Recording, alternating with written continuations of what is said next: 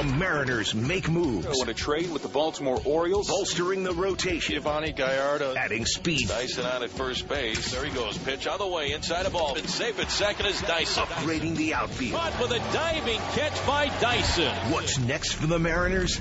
Time to talk some baseball. This is the Hot Stove on 710 ESPN Seattle, 710sports.com, and the 710 Seattle Sports app.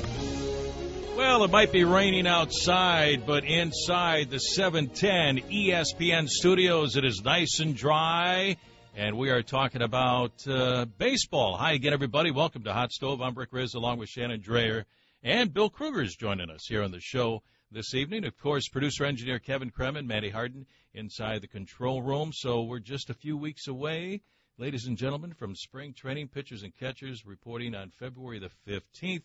The Mariners Caravan is still out there. We have some very special guests tonight. In the first hour of the show, we're going to visit with one of the great writers in baseball, Joe Posnanski. He's the columnist from NBC Sports, a national columnist, and he's covered the Kansas City Royals for years and really has a great take on the sport. He spent an entire year with Buck O'Neil. What an experience that must have been. Wrote a tremendous book about that. We're going to visit with Joe Posnanski. We're also going to visit with James Paxton. Right now on the Caravan going up to Vancouver and down to Portland is Aaron Goldsmith. He's going to have an interview with James Paxton, who's going to play a huge role in that starting rotation this year. Then in the second hour, we're going to feature Mariners pitching coach Mel Stottlemyre Jr.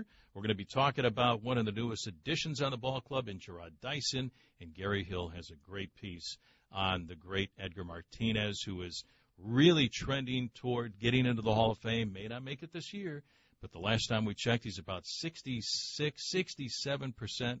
May not get in tomorrow, but he'll get in hopefully next year. Shannon Dreyer, I'll tell you what, it's going to be a lot of fun, and we've got a lot to talk about along with Bill Kruger. Can't wait to get down to spring training, Shannon. Yeah, and I think we finally can take a look at it and say, okay, this is it. We've pretty much got the spring training roster. Jerry Dipoto, after, probably about 12 hours after the Hot Stove show last week, went out and made a few more moves. Yeah. And added Drew Smiley from the Malik Smith era. That was fun. Well, it lasted all 45 minutes of it. Yeah. Made a big trade, traded a highly regarded prospect within the system to get that pitcher that they needed right now, and that's got some club control. And when he was done, he said, don't count on hearing from me for a little while. So it looks like that roster is just about complete. Yeah, Bill, Jerry Dipoto made a lot of trades, 11 trades during the offseason, about 35 or 36 since he took over in September of 2015. But this is the ball club, but you still think that, if he sees somebody out there, Jerry still might do something else. But this is going to be it. Yeah, I think he constantly is probing and constantly reevaluating the market and looking. I think the guy never sleeps. Yeah. He's got his phone, and I just don't think he's ever really truly not looking and thinking about how to make the team better. He's a brilliant guy. He's got some good people around him. I think he clearly sees the path of success for this team. We saw it develop last year. He's made some solid moves to make the club better this year. I'm sure we're going to talk about him, but he got a real stir-the-drink guy in Segura to play shortstop. I think that was a brilliant move, a great offensive player. He shored up the bottom of the rotation. Drew Smiley, a left-hander that's coming off injury, that's had a lot of success, that really is a nice-looking pitcher. Gallardo, we think, will rebound. So you see those things kind of shoring themselves up. I think there's a little bit of maybe a little mystery as far as the bullpen is concerned, but he's got some nice young players that he's excited about that could make impact in the outfield this year. So, I mean, without getting into all the details, I think he's really been fantastic and really has this club going in the right direction. He's done such a good job of putting pieces of the puzzle together. And the one kid I really like, and I like everything that Jerry has done, Mitch Haniger. I took a look at the highlights and the scouting report on this kid. He had about 5 or 6 home runs when he came up with the Arizona Diamondbacks last year. Shannon, this young man could really be a heck of an addition with Ben Gamel, who was impressive at the end of the year, with Guillermo Heredia, who was impressive at the end of the year. But Haniger, I think this young man is ready to really burst onto the scene. Well, I think they're depending on it. I think that they have all but written him into an everyday spot or a near everyday spot in the lineup, which is interesting, and it's really neat to think that they're at a place where not only can they work one rookie in, they can work two. And I think there will be times when we see three in the lineup from time to time. You're going to have Dan Vogelback over at first base. You're going to have Gamble, or you're going to have Dyson, so you're not going to see as much of the outfield as you were going to see, say, 2 weeks ago before they had Dyson. But it's neat when you have a handful of players that you believe have done everything that they can do at the minor leagues. And it's okay, put them out there. Let's see what we've got, and that's something that we're going to see. Bill Kruger, you played and pitched in the big leagues for a long time.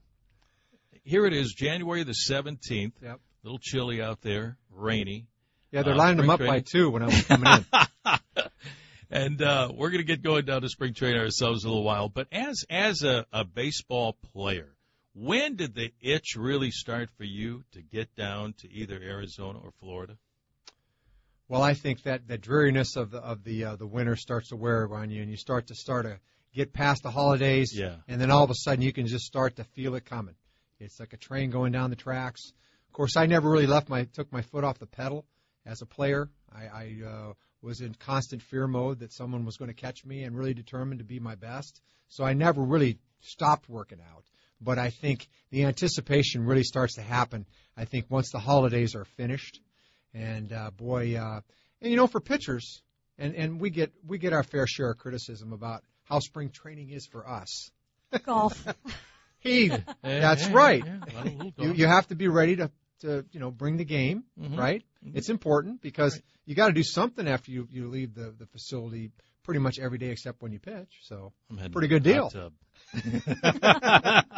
But I enjoyed. I really enjoyed spring training. It was a lot of fun. I did too. One of the neat things, and if you weren't on Twitter, you missed it, but plenty of videos today coming out of the Dominican Republic, and they of course are getting ready for the WBC. And you saw Nelson Cruz and Gene Segura working out on a field and hitting baseballs with a team down there. Leonis Martin was down there too. He looks like he's in just absolutely fantastic shape. Nelson Cruz, there are some videos of him hitting the ball in the last couple of days. Guys are out there getting ready, no question about it. Yeah, and that really jumpstarts not only spring training, but the baseball season. Of course, I'm going to root for Team USA, but I'm also going to root for Italy. And, because, hey, they're going to have I think, a pretty good team this year. Could you imagine if they won the WBC? We would not be able to keep you. You'd be uncontrollable. I would. Every night would be Italian night at the park. It'd be unbelievable. Exactly. Brad Adam and I, every year, we win the bocce ball tournament, on Italian night out at Safeco Field. I mean, I don't know. That's right. But it's always a lot of fun. That is great. Watching the Baseball Classic, it really jump-starts the baseball season. It's going to be a lot of fun. It really promotes the game of baseball around the globe. Welcome back to Hot Stove 2017. Rick Ray, Shannon Drayer, Bill Kruger, and our special guest tonight, one of the outstanding writers who has covered baseball for a long, long time. Grew up in Cleveland, covered the Kansas City Royals for many, many years, befriended one of the great guys ever, one of the greatest ambassadors ever in the game of baseball, Buck O'Neil. Talking about Joe Posnanski. Joe, thanks for joining us on Hot Stove up here in Seattle tonight. Where are we catching up with you tonight, Joe? I'm actually still here in North Carolina, getting ready to get on a plane tomorrow to New York to cover some Hall of Fame. Oh, we're going to get to that. We're going to get to the Hall of Fame because our guy, Edgar Martinez, is really trending upward over the last couple of years. We'll get to Edgar and the choices. Who do you think is going to be going to the Hall of Fame? But I want to talk to you about the World Series, Cubs, Indians. You grew up in the Cleveland area. What was it like for you, watching the Indians, and then the Indians finally get into the World Series? They had a 3-1 lead. Cubbies coming back to win the next 3 to win it. And how great, you wrote a super story article on Game 7. How great was Game 7 and the series for you? Well, it was an incredible series. I mean, obviously, as a born and raised Clevelander, I mean, there's, you have those emotions that go with this thing. But I mean, there were certainly a lot of emotions for the Cubs all over the country, and I've just so admire what Theo Epstein has done over there, and have visited with him many times through this whole process. So watching him build that team was incredible. I mean, it was great, and you know, in Cleveland you get used to a little bit of heartbreak. You guys know that in Seattle as well, and it doesn't detract from what just an incredible series it was. And you know, I just was so impressed with the way the Cubs handled everything. I mean, that's a young team. They have all of this history sort of, you know, down their throats, and everybody's talking about it. Suddenly they're down 3-1, and they just played the way they played all year. I mean, they were the best team all year. They were the best team at the end, and obviously it might have been a different series if the Indians had been healthy. But that Cubs team is pretty special. Joe, to see just what basically was a storybook series and to see how engaged so many people were, it wasn't just if you were from Chicago or Cleveland, to see the celebration where literally millions of people turned out. How much of that or what from that can carry over? What could that possibly do for baseball? Well, I think it's great for baseball. I mean, I really do. I think that it was probably the first time in, you know, maybe since 2004 when the Red Sox sort of did, you know, they had their finally breaking the curse or whatever. I think it was the first time that sort of casual people who you know, has sort of followed baseball, but kind of left it behind a little bit, maybe during the strike or maybe at some point with the troubles in the early 2000s, they just kind of left the game behind. And I think it was the first time that it just kind of brought all of them back. I think there's going to be some carryover for sure, but I think it's going to be up to baseball and up to, you know, trying to, you know, there's so many great young players in the game right now. It's really an exciting time for baseball, I think. And this is an opportunity for them to capitalize but they're going to have to do that. They're going to have to figure out ways. There are things about the game, the length of game and things like that they're still going to have to work with, but I think it's a great opportunity for baseball right now. Joe, I sort of sat on the other side of the coin from where you were. I was a longtime Cub fan, grew up on the north side, so the swing of emotions that you articulated in your story, I was living sort of the other side of that, kind of waiting for the other shoe to drop because I'm a Cub fan and I kind of get used to all the things falling against the club. But, you know, as you kind of look at the series, I mean, there was a lot of chess being played. It wasn't just checkers. And Terry Francona, in my opinion, was the master and really outplayed the hand that Joe Maddon had. I think Joe Maddon kind of got fortunate, don't you think? Oh, I do think so. I thought Terry Francona the whole playoffs was, you know, look how hamstrung he was. I mean, they were without their number 2 and their number 3 starter. They lost Michael Brantley, I mean, you know, who had been their best hitter for the last 2 or 3 years. They lost him early in the season. So they were really hamstrung coming in, but he, especially the way he used the bullpen. I mean, it was so interesting and impressive the way he would bring Andrew Miller out at any point. The way he was using his closer, you know, in the 8th inning, and then he'd bring his 8th inning guy in the 9th inning, and he was moving things around. It was very, very impressive. And you know, Joe Maddon's a great manager, and I still think that Terry, you know, outmanaged him for a few games. It caught up with him at the end, and I think they just kind of ran out of bullets. But I know exactly what you're saying. I have some very, very good friends who are lifelong Cubs fans, and they didn't want to talk about it. I mean, of course, they were so excited about just getting to the series that you know, that was a great feeling. But they didn't want to talk about it. They were like, oh, it's going to go bad somehow, and you know, this was the one time it certainly did not go bad. Yeah, the bullpens played such a huge role. You know, when you only have 1 game left or 0 games left, both managers went for it. Andrew Miller was so huge for Cleveland, of course, Chapman for the Cubs. Joe, incredible series. But I want to talk to you now. Let's shift gears and talk about the Hall of Fame. We're going to find out tomorrow who's going into the Hall of Fame. Edgar Martinez has really been trending upward over the last couple of years. And I believe, and all of us here believe, that Edgar should be in the Hall of Fame, the greatest DH ever. Frank Thomas going in, I think, really helped out his cause. What's been going on with Edgar, Joe, over the last couple of years, in your mind? I think you nailed it entirely. You know, I've been very, very much on the Edgar bandwagon for a long time. And I think it's hurt him. Certainly it's hurt him that he was a DH, but my point on it is, he was a DH because really they were trying to keep him healthy, first of all. I mean, he was not a bad defensive player. He certainly played third base to a draw in his early years. But more to the point, he was such a good hitter, and that's really the key to that position. I mean, no matter what position you play, offense is 80-90% of what you do, and he's one of the greatest hitters certainly I've ever seen, and one of the greatest hitters in baseball history. I think what's happened is exactly what you said. I think people, Frank Thomas is in the Hall of Fame, certainly was a DH substantially. Paul Molitor's in the Hall of Fame, and Paul Molitor, played a little bit more positions, but he was a DH the second half of his career. I think people are beginning to realize, DH is a position, and the very best DH should go in the Hall of Fame. And I'll tell you one other thing that's helped him a lot. I think everybody wants, I wouldn't say everybody, but certainly 75% of the people who vote are going to want to vote for David Ortiz. I mean, I think everybody kind of feels like David Ortiz was that important a player. He was a great hitter, a great player. Well, Edgar was a better hitter in my mind than David Ortiz. And so I don't think, that's 5 years from now, and hopefully by then Edgar Martinez will be in. Joe, we've seen so much change with Hall of Fame voting, and now you're seeing, we're going to see all the ballots public soon, but you're seeing more and more online on Twitter and on the trackers and whatnot. We've seen a dramatic shift with Bonds and Clemens after what we saw at the winter meetings in the Veterans Committee. And there's a part of me that sometimes wonders if you're not going to take some things into account, why not just put all the numbers into the computer and have it spit out and tell you who the best players are?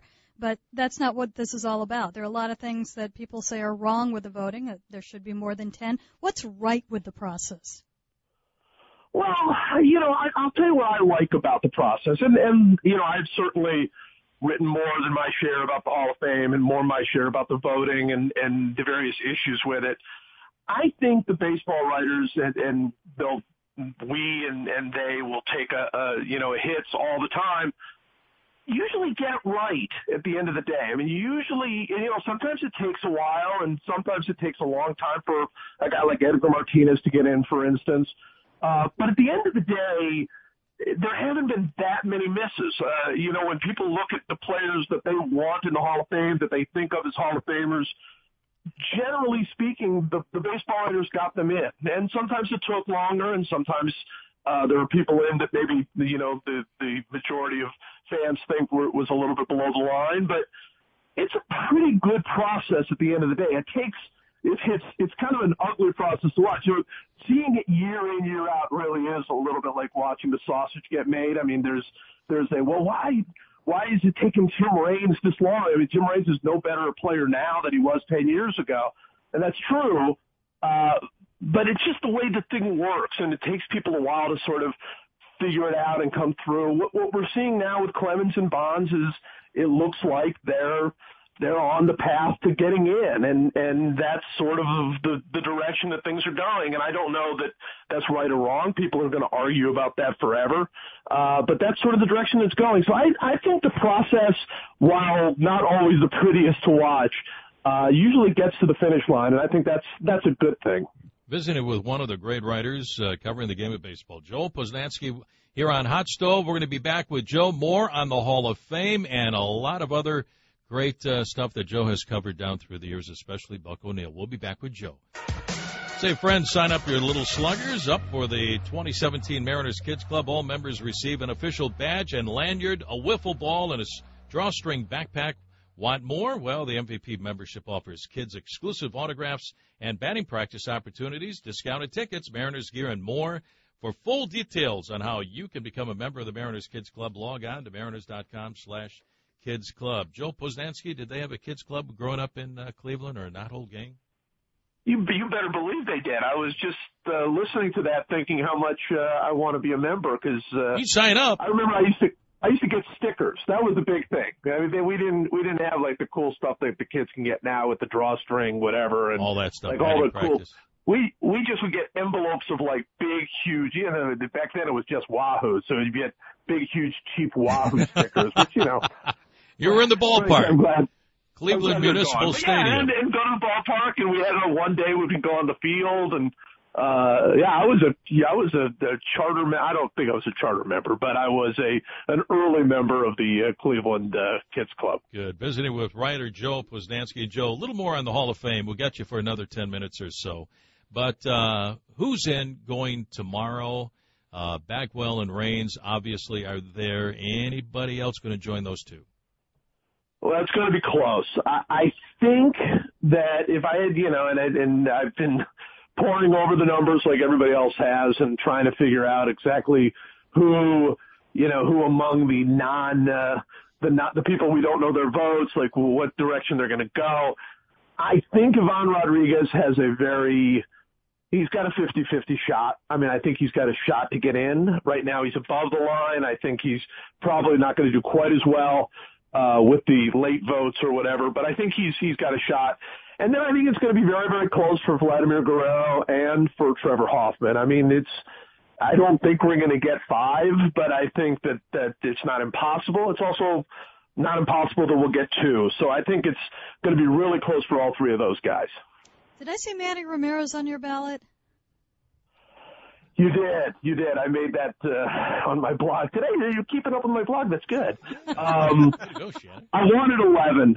There were 11 players to me, and you could make an argument for 12 if you want to, but to me there were 11 players that I absolutely wanted to vote for the Hall of Fame, and it came down to my last, being only allowed to vote for 10, and it came down to Manny Ramirez and Vladimir Guerrero, and I love both of them, and believe both of them are Hall of Famers, and it just broke my heart that I could only pick one, and I went back and forth. It was awful. I mean, it's a great honor to vote for the Hall of Fame, and I love doing it, but to me that rule of 10 is not a fair rule. You should vote for the people you believe belong in the Hall of Fame, and to me both of them, and they're equally. I mean, I had them in an exact tie, and I ended up voting for Manny Ramirez, and I immediately felt terrible about it, as I would have if I'd voted for. I just think they were both such incredible hitters, and obviously Manny Ramirez had the PED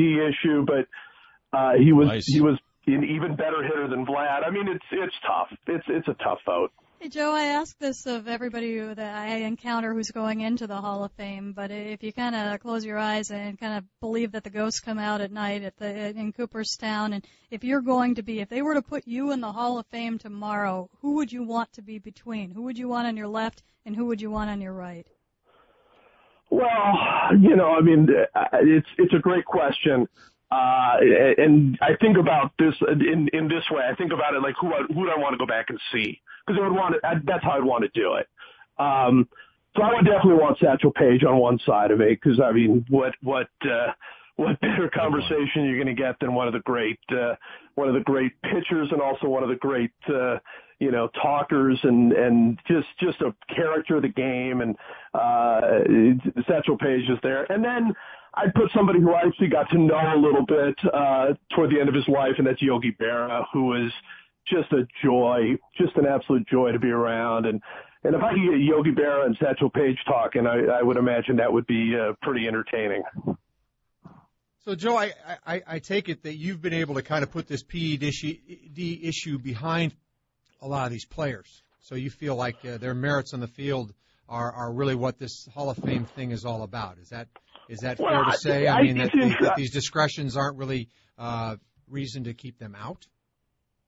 Well, here's how I view it, and I've gone round and round about it, and I don't, I think it's troubling, and it's difficult to try to come up with an exact answer. I take it into account. It's like it's a part of what I think. I don't disqualify people who use PEDs.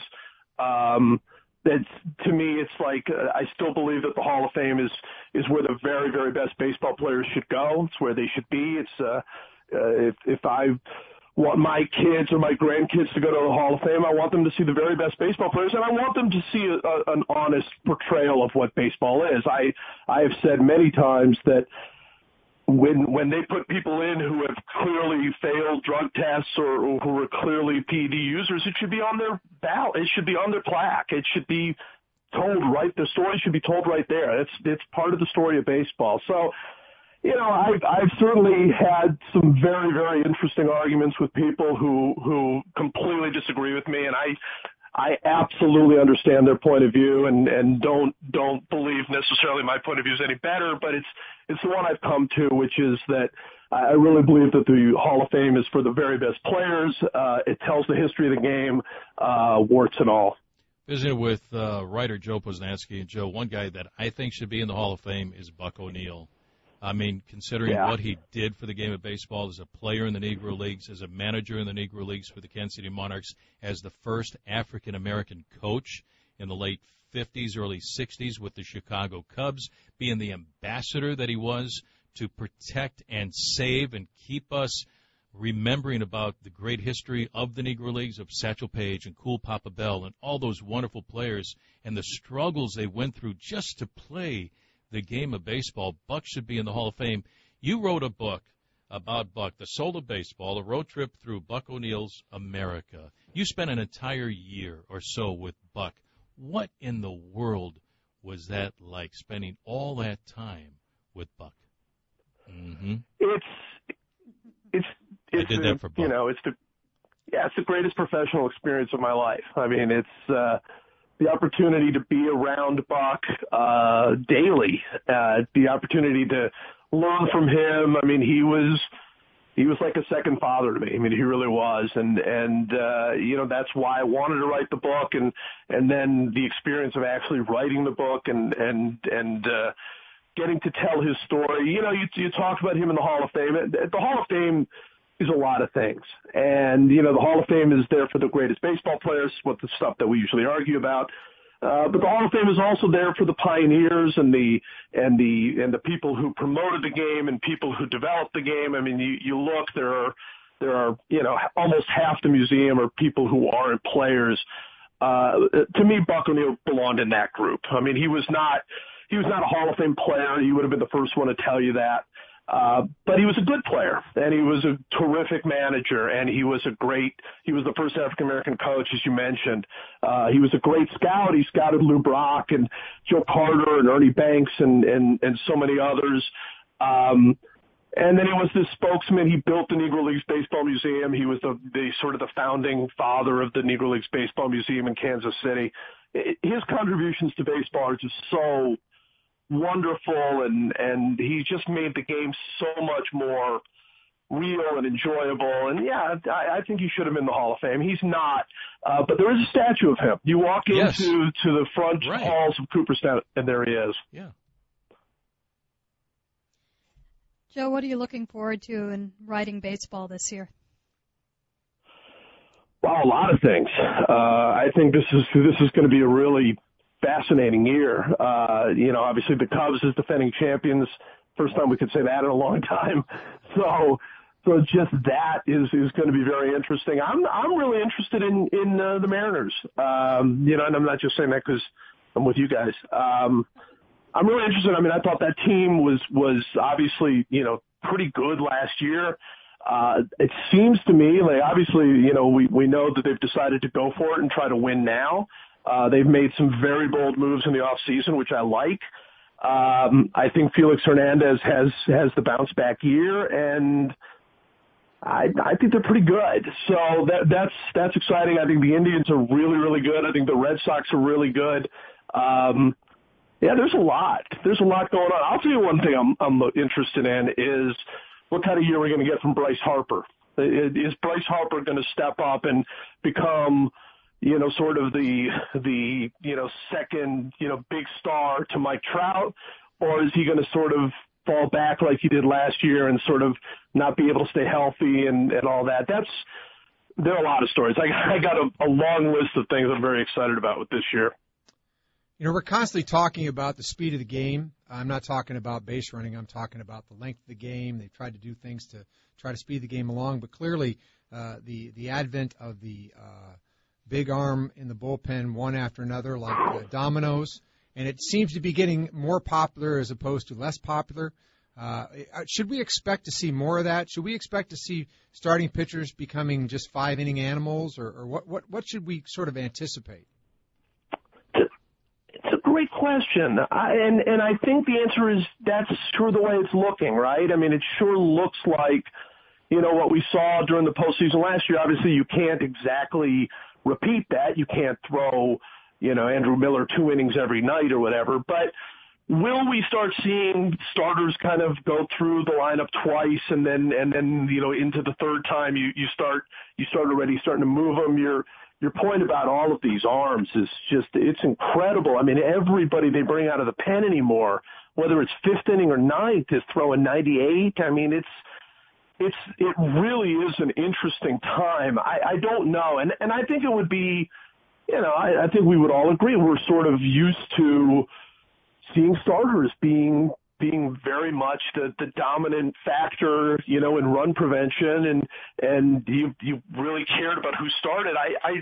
It would be kind of sad to see that kind of, dissipate. And, but I also realized that with 13-man bullpens and everybody throwing 95, I don't know that as a manager you can justify not using all of these great arms you have. So it sure looks like it's going that way, but I do wonder if we're going to see, people blowing out arms even more. Everybody's overthrowing. I mean, it doesn't feel to me like it's played out yet, but it does seem like that's the way it's going. Joe, I sure wish we had more time. Love talking baseball with you. You're visiting with us from North Carolina right now. It's going to be an outstanding, exciting season, especially up here in the Pacific Northwest, and we want to thank you for joining us here on Hot Stove tonight. We appreciate it, buddy. Absolutely. Thank you for having me. You're very, very, very welcome. Joe Posnanski, one of the outstanding writers covering the game of baseball. And coming up next, Gary Hill has an outstanding piece about Edgar Martinez. Stick around. You don't want to miss that. We'll be back with that right after this. All things Mariners, all off-season. The Hot Stove on 710 ESPN Seattle, 710sports.com, and the 710 Seattle Sports app. Just a month away from spring training, but right now when you head out to Safeco Field for Mariners Fan Fest on January 28th and 29th, you can take part in season ticket, select a seat, choose the best seats for a full or 20-game plan season ticket package. Mariners representatives will be on hand to find the perfect seat for you to catch Mariners baseball this year. So head to FanFest the 28th and the 29th and join the club as Mariners season ticket holders. That's always a lot of fun, especially for the kids. Welcome back to Hot Stove 2017. Coming up right now, Gary Hill, so talented. He helps us out on the pre- and post-game shows. He fills in for play-by-play during the course of the year, fills in for Kevin Kremen. But he did put together an incredible piece on Edgar Martinez, champion Edgar, for getting into the Hall of Fame. Here's Gary Hill on Edgar Martinez.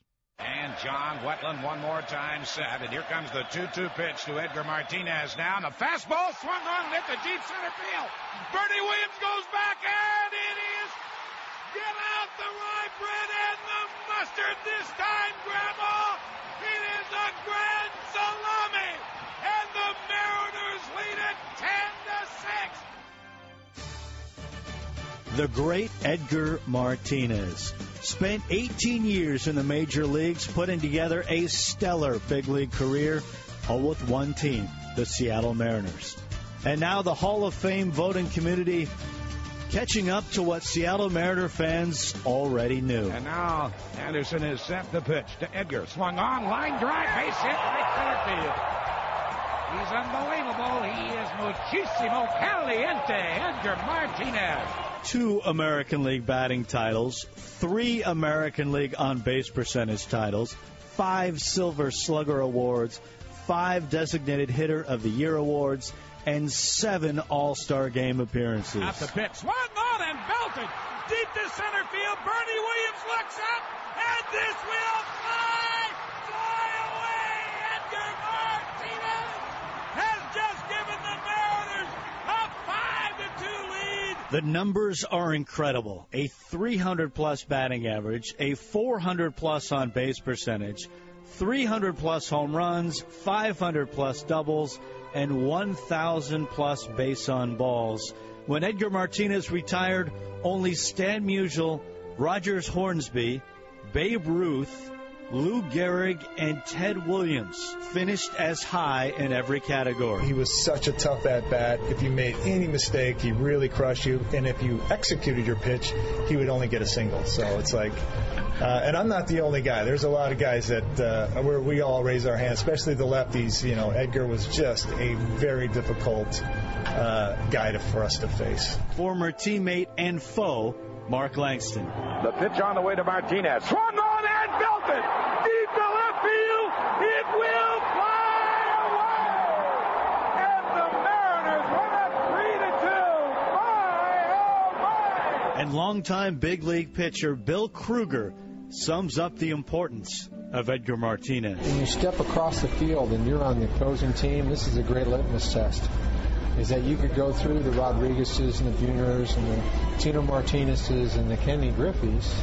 The guy they were most worried about was Edgar Martinez. He was the one that they feared with runners in scoring position. Edgar Martinez defined the position of designated hitter. So much so, the award for best designated hitter every season is now the Edgar Martinez Award. Because of your record on this night, the Designated Hitter Award for the American League will forever be named the Edgar Martinez Award. Congratulations. And the man who has won the most Edgar Martinez Awards, David Ortiz, he knows where Edgar belongs. To me, he should be Hall of Famer.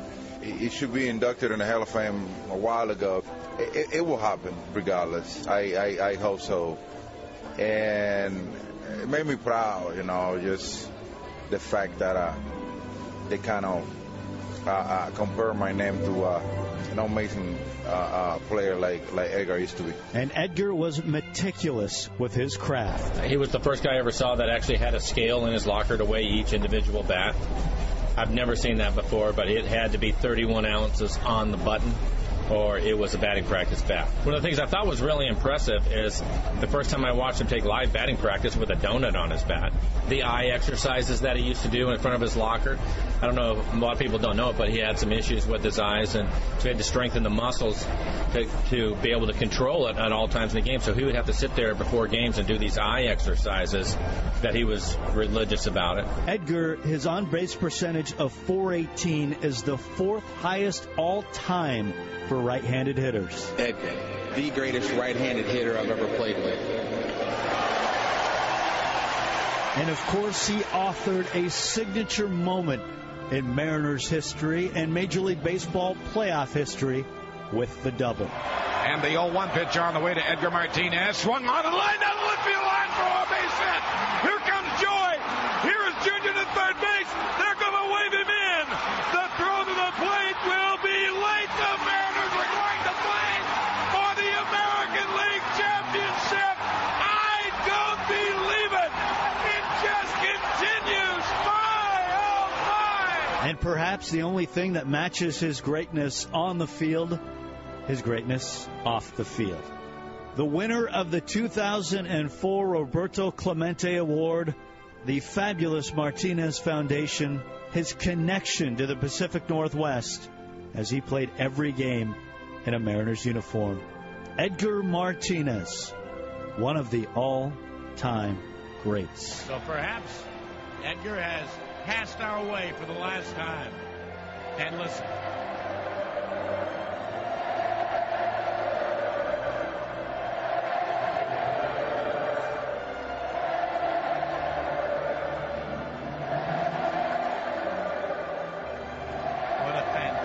Tribute to a fantastic man.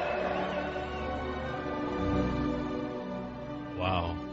What an amazing piece. A Hall of Fame piece right there by Gary Hill on a future Hall of Famer, the music, the editing, the emotion of Dave Niehaus, and his final words there, and the calls of David, and a fantastic job by Gary Hill. And Hall of Fame players, we only have a second or so here in this segment, but Hall of Fame players are there for the Hall of Fame moment. And Shannon and Bill, Edgar Martinez was there for the Hall of Fame moment. He always seemed to come through. There's no question about it. And as we've watched the ballots come in over the last couple of months, and you see the movement that is about, just really kind of educating people on what he did, Tough to do when you're just in the American League, tough to do when you're up in Seattle, but they're getting there, and he's getting ever closer to being where he should be. Exactly. Bill, you had to face the guy. Oh, yeah. That was no easy task. I was actually thinking about that, thinking about what Mark Langston said and how tough a call he was when you had to face him, particularly with guys on base as a left-handed pitcher. And I can tell you that, as I think about that hitting audience and grinding it down to maybe a couple of guys, the cat and mouse that was involved in facing Edgar Martinez and Paul Molitor was very, very similar. The patterns constantly had to change. They could not remain the same. You didn't want to lose the count with him, and he would try to do certain things when he had the count in his favor and certain things when he didn't, but you could never really bet on that. Yeah. And Molitor was so cat quick that there was no one way to start him or finish him. So both those guys were just impossible, and you had to hope for the best, and hopefully nobody was on base. Yeah. But the difference with Edgar is he could hit you out of the ballpark. Yeah. That's the difference. And he was a little bit more inclined that if you didn't make good pitches, he'd take the walk and let somebody else do it. Edgar, I think the limelight missed him a little bit. If he'd have done it in New York or Boston like Ortiz, this would be a foregone conclusion because he would have helped win World Series for teams that were ready to do that. I'm not suggesting that the Mariners didn't have it right pretty close, but I think he missed that because he was so loyal to the Mariners. Imagine being Ken Griffey Jr., and you got Edgar Martinez hitting behind you. I don't know if that was a good thing. That was a wonderful thing for Ken Griffey Jr., but he was just amazing. Gary Hill, congratulations. What a phenomenal piece on Edgar Martinez. We'll be back with our 40th anniversary trivia question right after this. My, oh my, the great Dave Niehaus said that many, many times. First hour really has flown by. We're going to wrap up the first hour of 2 here on Hot Stove with our 40th anniversary trivia question. And here it is. In Game 5, hope you were listening to some of the highlights a few minutes ago. In Game 5 of the 2000 LCS Elite Championship Series against the Yankees at Safeco Field, Edgar belted a 3-run home run to dead center off of Jeff Nelson in the 5th inning to put the Mariners ahead in a game they won to send the series back to New York. Over which Yankee center fielder's head did he hit it? Who is out there in center field? The winner receives a 2017 Mariners alternate cap that is going to be worn on Sundays. Wear what the Mariners wear. So once again, who is the Yankee center fielder when Edgar hit that home run over his head off of Jeff Nelson, Game 5 of the LCS? Call right now, toll free, 206-421-3776 or 866-979-3776. Once again, toll free, 206-421-3776 or 866-979-3776. Coming up in the second hour after the break, we're going to visit with Mariners pitching coach Mel Stottlemyre Jr. Did a great job with the ball club last year. Looking forward to having Mel back again this year. Stay tuned. The second hour of Hot Stove is coming your way next. The Mariners make moves. Want to trade with the Baltimore Orioles? Bolstering the rotation. Giovanni Gallardo adding speed. Dyson out at first base. There he goes. Pitch on the way. Inside a ball. And safe at second is Dyson. Upgrading the outfield. Caught with a diving catch by Dyson. What's next for the Mariners? Time to talk some baseball. This is the Hot Stove on 710 ESPN Seattle, 710sports.com, and the 710 Seattle Sports app. And welcome back to the second hour of Hot Stove Baseball on a rainy, cool night here in the Pacific Northwest. Rick Riz, along with Shannon Dreyer, Bill Kruger joining us tonight, producer-engineer Kevin Kremen, Matty Harden in the control booth. How you doing, Matty? So the trivia question at the end of the first hour, once again, here it is. In Game 5 of the 2000 League Championship Series against the Yankees at Safeco Field, Edgar belted a 3-run home run to dead center field off of Jeff Nelson in the 5th inning to put the Mariners ahead in a game they won to send the series back to New York, New York. The question is, though, over which Yankee center fielder's head did Edgar hit that home run? Let's go to the audio vault. The pitch swung on and belted deep to center field. Bernie Williams looks up, and this will fly away. Edgar Martinez has just given the Mariners a 5-2 lead. Dead center field, no doubt about it. Remembrances of 1995 when he went to dead center field with a grand and salami at the Kingdome. Edgar Martinez has stuck everybody's finger here, 47,000 of them, into a 110-volt outlet. They are going crazy. I love it. The call by Dave Niehaus, and there it is. The answer was Bernie Williams was out in center field. Edgar hit that home run over the head of Bernie Williams. Our winner tonight, Hiram Kamalu of University Place. Congratulations, Hiram. You just won yourself the 2017 Mariners alternate cap that is going to be worn on Sundays. Wear what the players wear. So, Hiram, congratulations. And what a call by Dave Niehaus, and what a home run, what a hit by Edgar Martinez, who should be in the Hall of Fame. May not get there, Shannon, tomorrow, but he will. I think he's going to get in next year. So we'll just have to wait another year.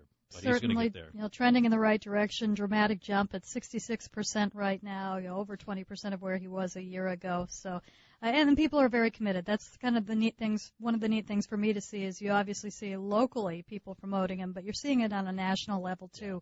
The appreciation for his career. So he's getting there. Bill, coming up here in the next few minutes, we're going to visit with Mariners pitching coach Mel Stottlemyre Jr. Did a great job with his staff last year, working with Felix and everybody else. The Mariners will have James Paxton all season long, who started the year at AAA the first 2 months of last season. The additions of Giovanni Gallardo and Drew Smiley. Iwakuma, 16 wins last year. Bill, what are your thoughts about the way Jerry Dipoto has put together the starting staff this season? I think he's done a good job. I mean, nothing ever comes for free when you start making changes. When you have to add some offense and you have to find, help. I mean, there's a little bit of give and take. I mean, certainly a guy like Taijuan Walker is a talent that's yet to be sort of realized. I think that would be fair to say about Taijuan, but I think it was smart to go get a Gene Segura. I think that made all the sense in the world. So you lose a Taijuan, and then you've got to replace Nathan Carnes. It's yet to know what Nathan Carnes is going to be. He could be the next Wade Davis. Who knows, right? In my opinion. So he's a great talent, but again, you did what you had to do to get better. You get a super speedster in Dyson in the outfield. I think that's fantastic. I think Jerry's done brilliant work. So in looking at what he's done, I mean, when you kind of look at those first three slots, can we just say, oh, please be healthy? Because they're all really good. Right. Hernandez, we lose him for almost 6 weeks to 2 months, and that's the difference. That's the difference. He's healthy. It's playoff time.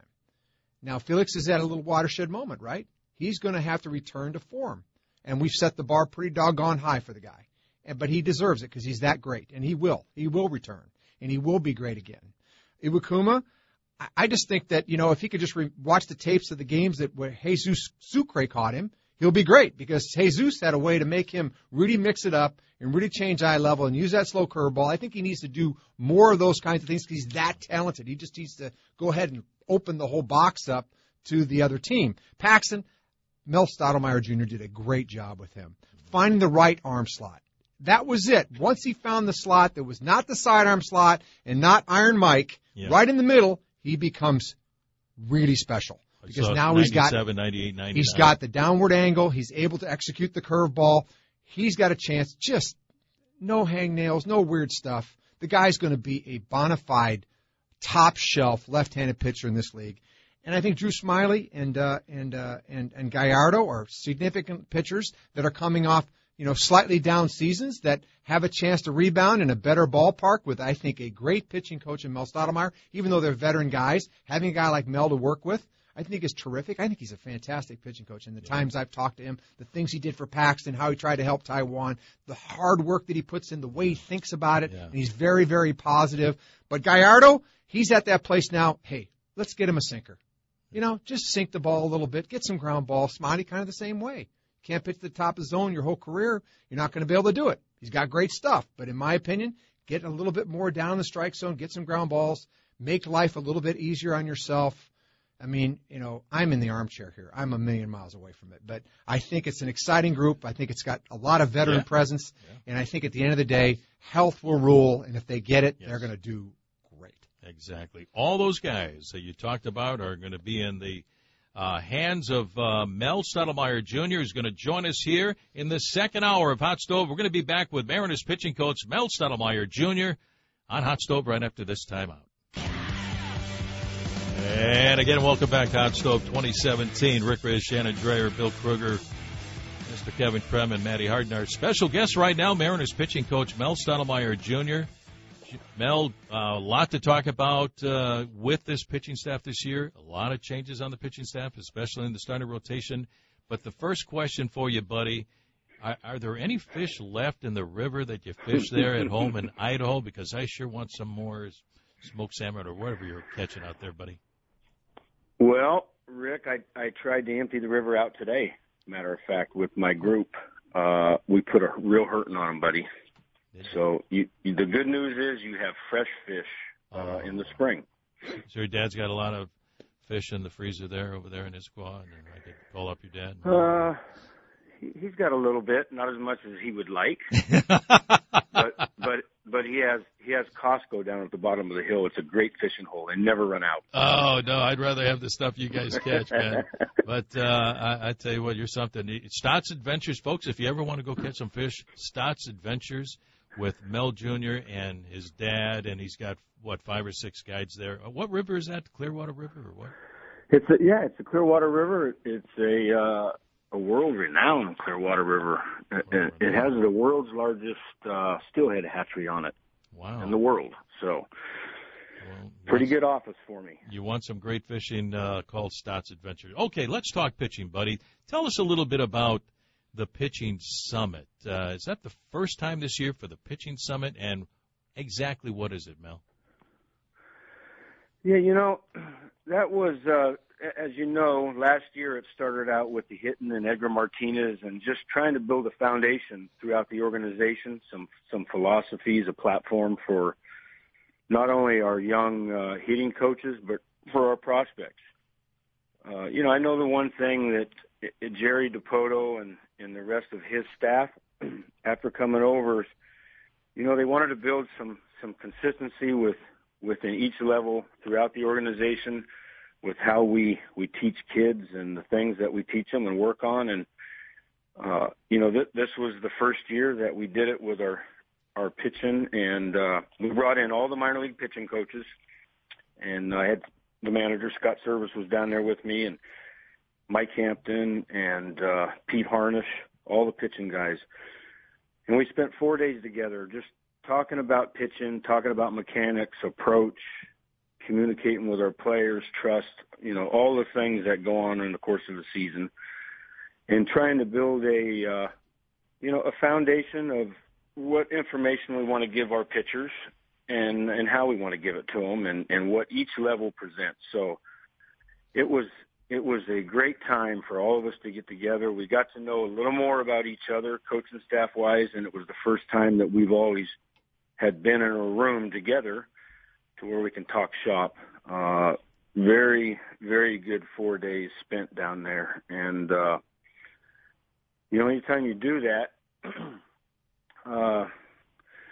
it's for the kids, and we had our prospects down there. And we look for big things to happen for this organization and to be able to develop our kids and get them to the big leagues and to help us win.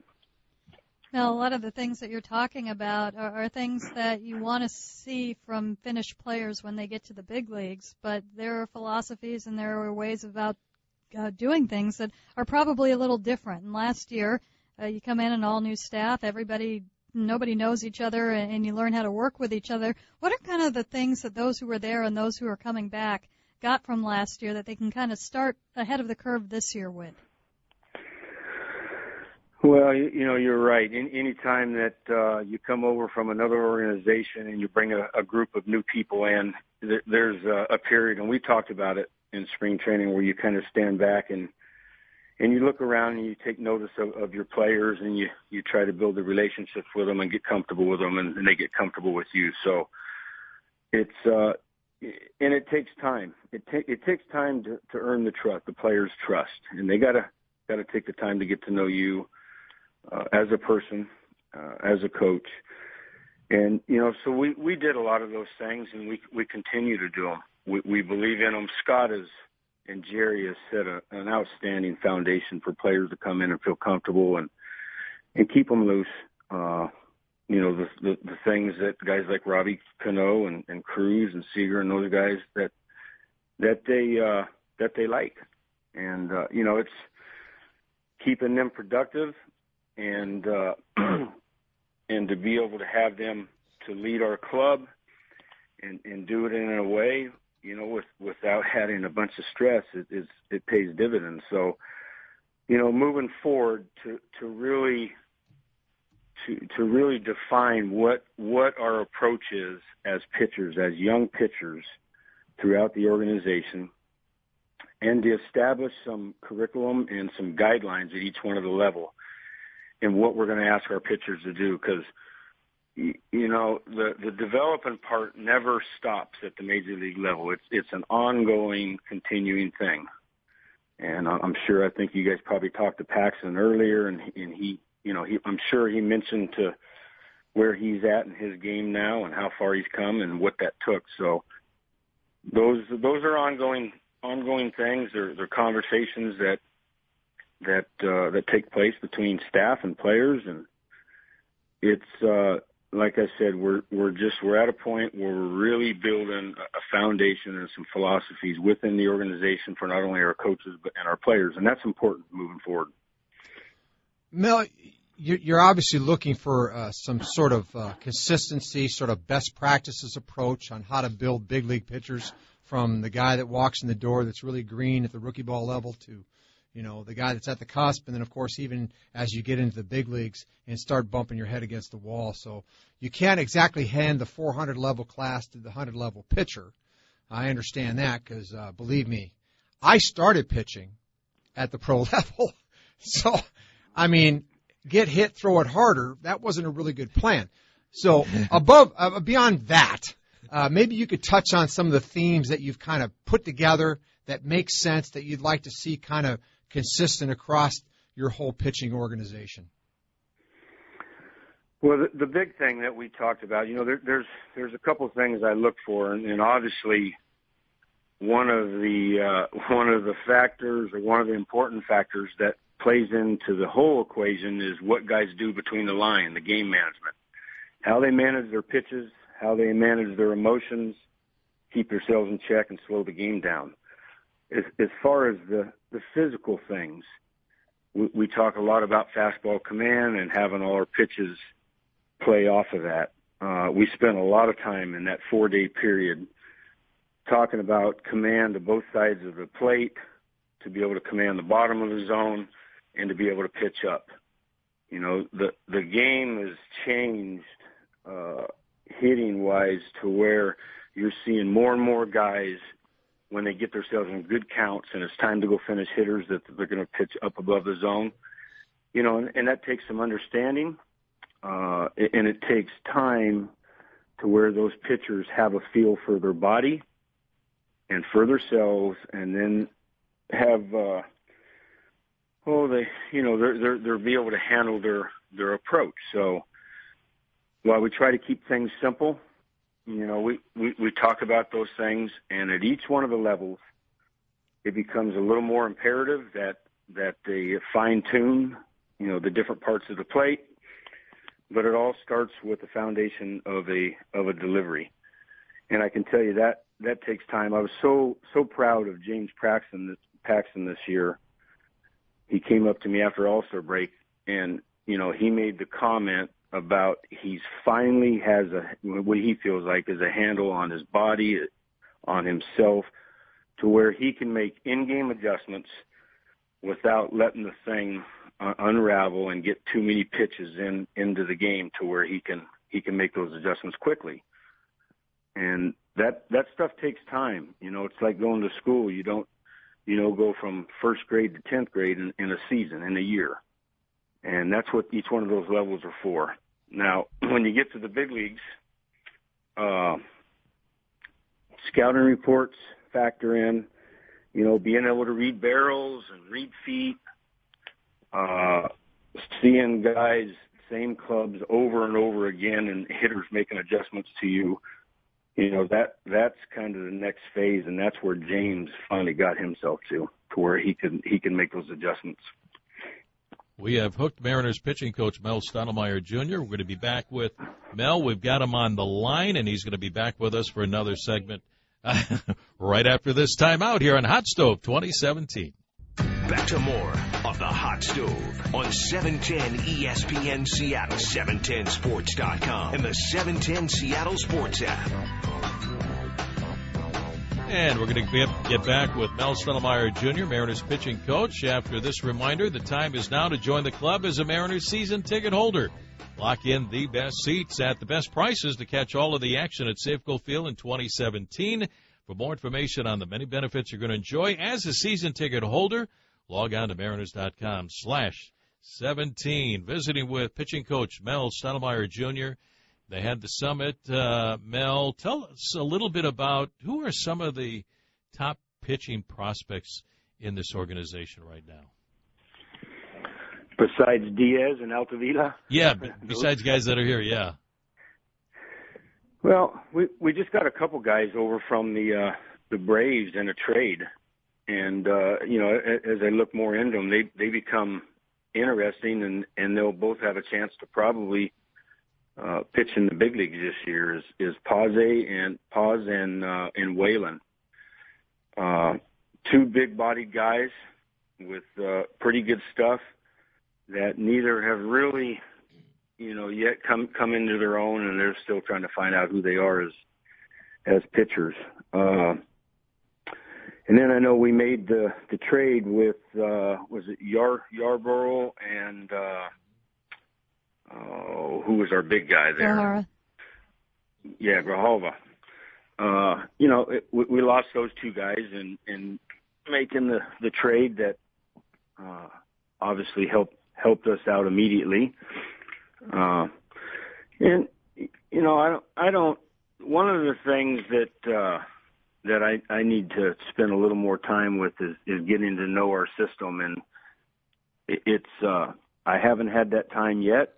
I'm going to make more of it. We were so focused this last year and getting to know our 12 or 13 pitchers, which ended up turning into 30 over the course of the season, and just get familiar with those guys. So, as we spend more time with Andy McKay and the rest of his staff, we're still continuing to get familiar with those guys. But there was 6 or 8 guys that over the course of last year that I made sure that each one of their outings was downloaded to my iPad so that I could watch their games. And a couple guys came up and made a big impact for us, and Dan Altavilla and certainly Diaz. And there's going to be more guys coming. This Simmons kid that we got from Atlanta also is a big arm, and the more. You look at what Mr. Moore did in Double-A, and him being a pitch maker and having command and feel for his fastball and being able to pitch down and up and both sides of the plate. Those are the things that we're looking for. Not a guy that is going to overpower you with stuff, but knows how to pitch, knows how to get outs, and he competes between the lines, something we really like. Mel, you've got a rotation where you're going into spring training, and if everybody stays healthy, not a lot of mystery. It looks like GM went out and just got you a rotation. They're all there right now, but a couple of the guys in Gallardo and Smiley, a little bit more pitch to the fly ball, but at the same time, he also went out and got you a bunch of outfielders that can go get it. When you look at everybody in the outfield, all 5 of them, if there are 5, there could be 4, can play center field. What can that do for your staff? Just an upgrade in the defense in the outfield. Well, I can tell you it can give them a lot of confidence to attack the zone and get after the zone. Both of those guys in Gallardo and Smiley, for them, had down years. And, the American League East is not a very forgiving league. And sometimes it can take you away from your approach. And I know that, after talking with both of those guys and spending some time on the phone, that was the case where you saw their home runs were up, their batting average against was up a little bit, as was their walks. So in our ballpark, with the speed that we have, and certainly, we got one of the best defensive in the infield. Guys going to be able to get to the balls in the gap. and it should encourage our entire pitching staff to be able to attack the zone and get some early outs, stay away from deep counts and walks. It's a pretty dynamic ball club. It's come a long ways. Jerry's done a lot of work, and in fact, a couple of days ago, I sent him a little text, and I thanked Santa for 2 more pieces into the rotation, and he kind of chuckled. But it's we don't have a whole bunch of youth in the rotation, and I think in this point in time for the Seattle Mariners, I think that's an important thing. These guys, they know how to pitch. They've been around the league. They know what they're doing. They have feel for themselves. They make adjustments, and they should both relish pitching in our ballpark with our defense and the amount of runs that we're going to score. I'm excited. Well, that's clear. Mel, I think you've done a great job. We've had a couple of conversations. I think what you've done with James Paxton is it's miraculous. This guy is going to get locked in and be really, really special. I think you did a really nice job with Ariel Miranda. I don't know where he's going to go, but he's interesting. And certainly these new guys are yet for your eyeballs to see and do. I thought we could just talk a little bit about, the bullpen, but in particular, let's talk about Edwin Diaz. Obviously, Blaze is on the scene, and Blaze is the operative word. But the kid's got mettle, and he made improvements, and he showed toughness. But where does he need to go? What's the next step for Edwin Diaz to get more consistent? I mean, that's not saying that he isn't, but where do you think he needs to go next?